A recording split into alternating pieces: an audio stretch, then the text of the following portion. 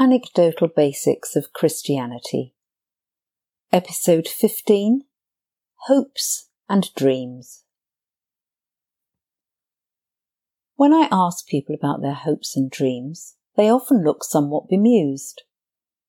It seems that once the choices of career, life partner or not, and children are made, then there's a common acceptance of life just rolling out its course. However many times we may have prayed, "Thy will be done," our expectation of anything changing much is probably fairly small. But God expects us to have hopes and dreams. We are living an eternal life after all, so not having any hopes and dreams for the future is a bit short-sighted. What's more, the Bible tells us that without vision, the people perish. That's Proverbs 29:18. Just a little aside here, I don't think we each necessarily need our own unique vision. It's often okay to commit to a vision led by somebody else, assuming that you feel sufficiently connected and/or convicted. Back to the scripture. In the NIV, this reads, "Where there is not revelation, people cast off restraint." No heed taken of God's word, and society crumbles. I think we can probably see some of that happening in the world around us. If that perishing, i.e. dying, is happening in the big picture, then we need to be careful to guard our own path, our own life course, our own vision. Otherwise, we live a life based on fatalism, not the Christian faith. Que sera, sera. What will be, will be. We're more important to God than this. We all have a part to play in His master plan, and He has a good plan for each of His children. God wants us to live our lives aligned to that plan, to His good and perfect will for us. So He doesn't hide His plans from us.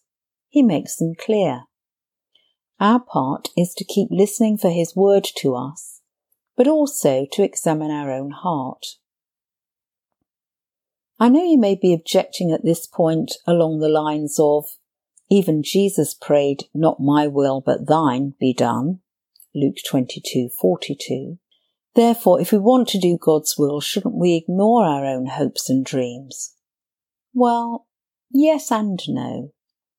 When we examine our hearts, we may find that what we discover near the surface are hopes and dreams that are primarily reactions to current circumstances. So we'd do well to dig a bit deeper. When we discover the hopes and dreams of our deep hearts, our hearts will sing with the delight of the discovery.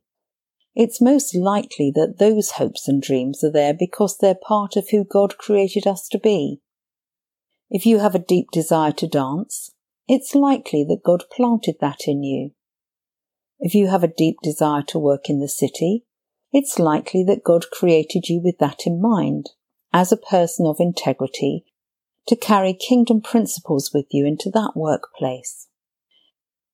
Discovering the deep desires of our heart is not the definition of the height of selfishness.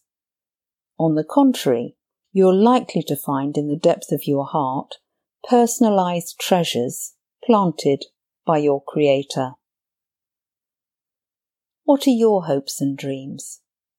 It's not self-indulgent to find out. And with eternity ahead of us, it's never too late.